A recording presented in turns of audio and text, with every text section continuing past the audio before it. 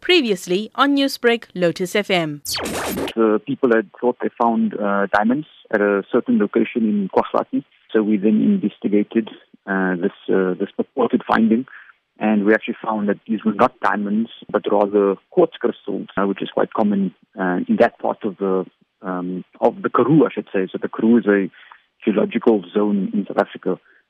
So what you tend to find is that there's certain rocks that you find in this Karoo area where you are able to generate these type of veins and fractures, and then these fractures fill up with these quartz crystals. So this is now what our first investigation found. Now, you did mention that your team would continue doing research in that area. Why and what would you be looking for? You know, when you say that the people's dreams were crushed, so you must understand that obviously the community is very poor. This is one of the major poverty nodes in South Africa. And, they were quite desperate, of course, when they found these crystals and, thought that maybe it might be diamonds and it might have some impact on their lives. So what we have to now do as a Council for Geoscience is that we are mandated to actually work towards the national development imperatives of the country.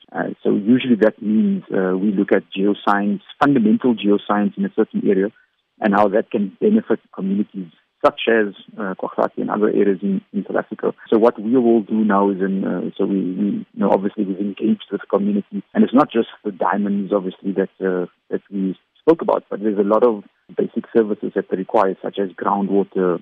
They also need arable lands and many other natural resources in that area to support their livelihoods. Is it unusual to perhaps find the quartz crystals in that area, and does it have any value of some sort? It's not unusual, very common to find quartz crystals.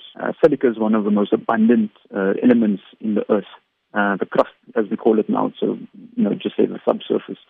And generally what happens is that as rocks form, you can kind of imagine the evolution of rocks moving and forming and evolving. There's lots of fluids that's flowing around in the subsurface, and very often the fluids are full of this silica, and essentially that's what quartz is, silica dioxide. So when you find a situation where the rocks create this type of opening, it's very common to then generate this type of environment to form quartz crystals. So the value will depend on a number of factors. So primarily the quartz crystals, when it's perfectly formed, you get very beautiful hexagonal crystals. So this is one aspect where it becomes possibly economically viable. And then secondly, if it's clear, so if you imagine the fluids flowing around through the earth, it's very common where you might get some impurities, so perhaps a little bit of iron or a little bit of manganese or something. And as soon as you get that into the fluids, the quartz crystals actually are not clear, but they rather take up a color.